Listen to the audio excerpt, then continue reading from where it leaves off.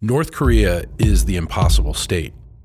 It's a place that stumped leaders and policymakers for more than 3 decades. What do we know about those senior leaders in North Korea? Do they want this? It should not be to anyone's surprise that there will be moments along the way, that this won't be straightforward. It has a complex history, and it has become the United States' top national security priority.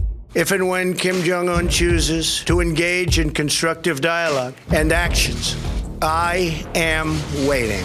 Each week on this show, we'll talk with the people who know the most about North Korea. CSIS's Victor Cha, Mike Green, and Sumi Terry. Having negotiated with the North Koreans, you should never expect that they're going to respond right away.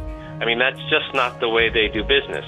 My worst fear is that President Trump will agree to something like a peace treaty or pulling out of U.S. troops from South Korea for a fake promise without seeing North Korea delivering anything.